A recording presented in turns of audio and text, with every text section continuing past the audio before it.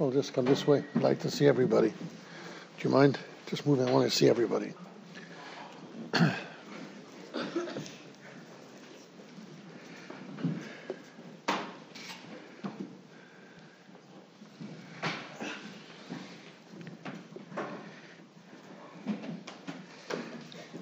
The parshas we are dealing with, Sefer Shmooze,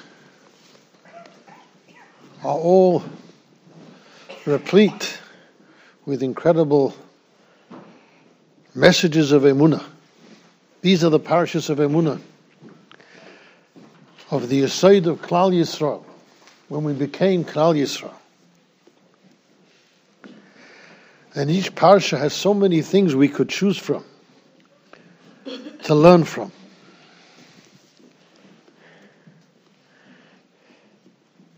At the end of this week's parasha,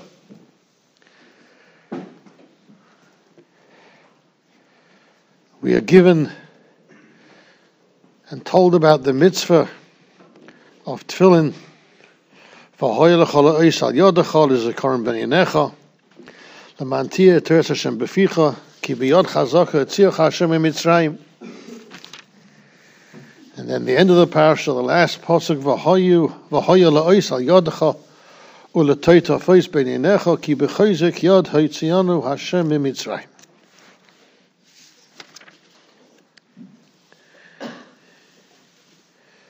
Chazal tell us that whatever happens in life, whatever we do in life,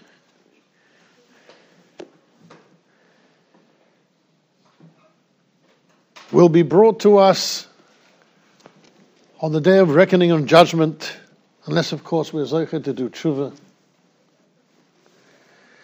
And Chazal goes so far as to tell us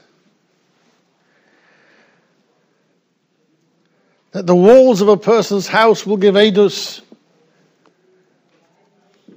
and anything which we use for whatever purpose will be there to give edus both l'toiv and l'mutav.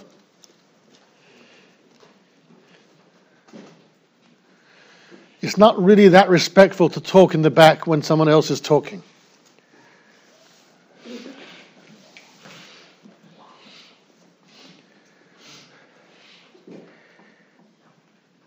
Everything will give edus, and will come to give edus to HaKadosh Baruch Hu on that wonderful day of reckoning. I want to share with you a story, a Ma'aseh Shahaya, which was told over Reb Shabsi Yudalevich, the Tzadik Livracha, was a famous Mag in Yerushalayim.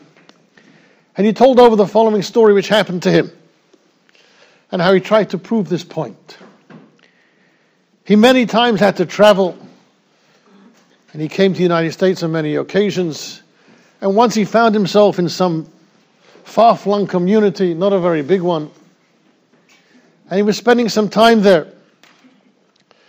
And he went into the synagogue, the shul over there, and he was sitting and learning one day, and the president of the synagogue came over to him and said, "Rabbi, my son's going to be bar mitzvahed in a few days. Would you mind to prepare him a little bit, teach him a little bit about what it's all about? I did buy a pair of tefillin for him and a talis also. Teach him a little bit." So he said, "Okay."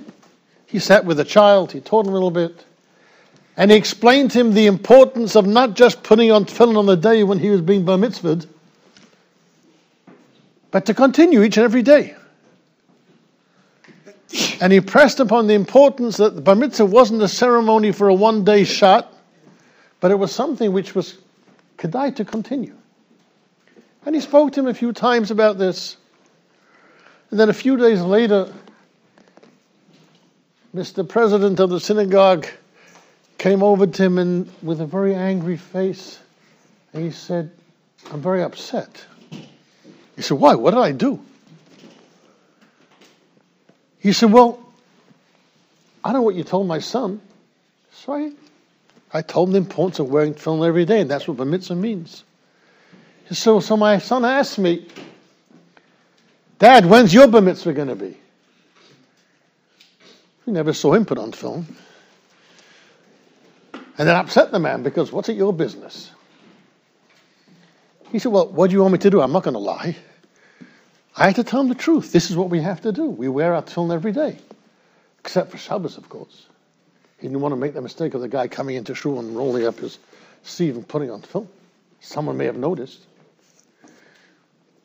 Just parenthetically, it did happen once in a certain famous yeshiva where a boy stayed up late Thursday night and he actually woke up Shabbos morning not realizing it was Shabbos morning, thinking it was Friday morning. He ran, and unfortunately for him, he sat right in front of the Beis HaMedrash. He came in and started putting on film on Shabbos morning.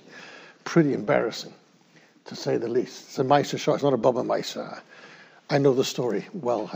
Whatever, from the sources which were right there, and the Yeshivas were all sitting right in front of him. It was not such fun. But let's get back to our story. Any case, so he said, I'm not going to lie. This is what I told him. Okay. So, came to the day of the Bar Mitzvah, and they had a big party. I wouldn't call it a Suda, because it probably wasn't such much a Suda's mitzvah. They had a party.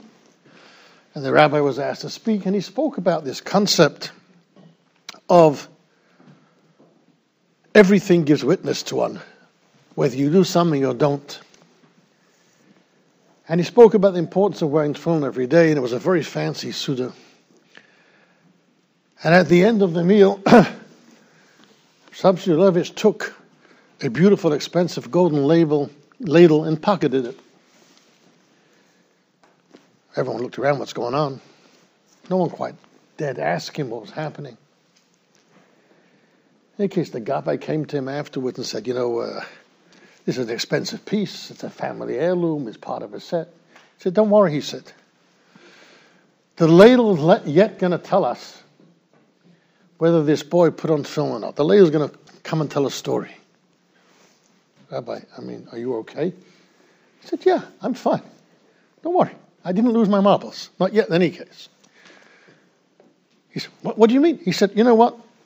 Why don't we tell everybody to come to shul tomorrow morning and let's see if the ladle will talk. Okay, the buzz went around town. No one slept that night. Everyone was there that morning in shul on time, of course. They wanted to see this miraculous thing. How's a ladle going to talk and tell us about the tefillin?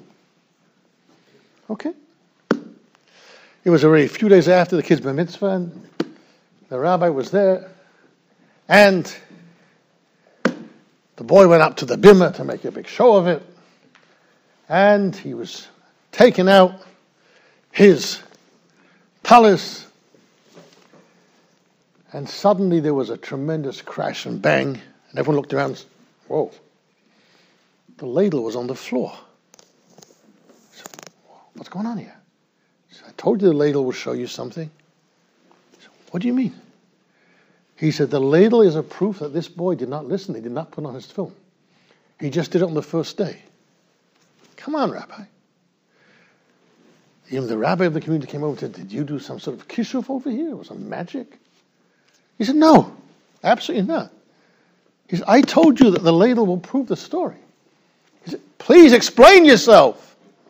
He said, I'll tell you exactly what it was. You thought I stole the ladle. You were choshesh. I wanted the ladle to take it home with me. All I did was I took the ladle. And since I was the one who was training him to put on his tefillin on the first day, and when we put away his talis, I stuck the ladle into the talis in a way that no one would see it. And had he put tefillin on the next day, they would have found the ladle. It would have fallen to the floor. But now that we're 3 days later, and we took out the talis, that's where the ladle came from. There's no voodoo. There's no kishuf, no magic. The ladle told the story that this boy never put on his tefillin since that first day. And now it was 3 days later. And the olam was shocked, taken aback. Wow. If that's the case. So now he said to them, let's go back to what I spoke to you about a few days ago. Maybe now you can believe that the walls of a house can give edus, can give witness to what a person did. And the walls will speak volumes. And everything they do will speak volumes.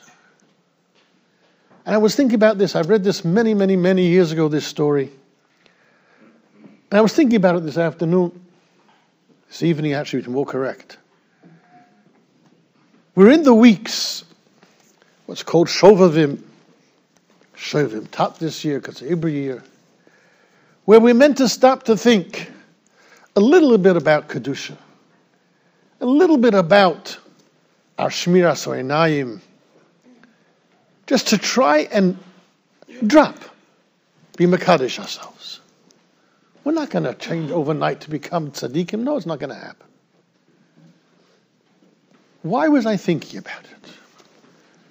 Because today, we're living in a world where we can think that we're hiding something from ourselves, from our parents, from God maybe even. We put ourselves in a little corner and we take something into our hands which nobody knows about. And nobody ever will know about it. It's between you and HaKadosh Baruch Hu. But the walls have ears. The walls have eyes. And it will be known. Hopefully we'll do tshuva before it gets known. But let's not fool ourselves that we can hide. Ayin roya v'ozen shomas.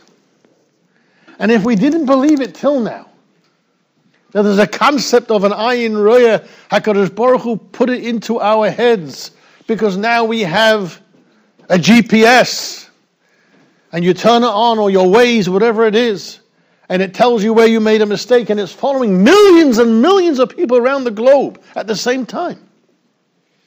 And it knows exactly where you are.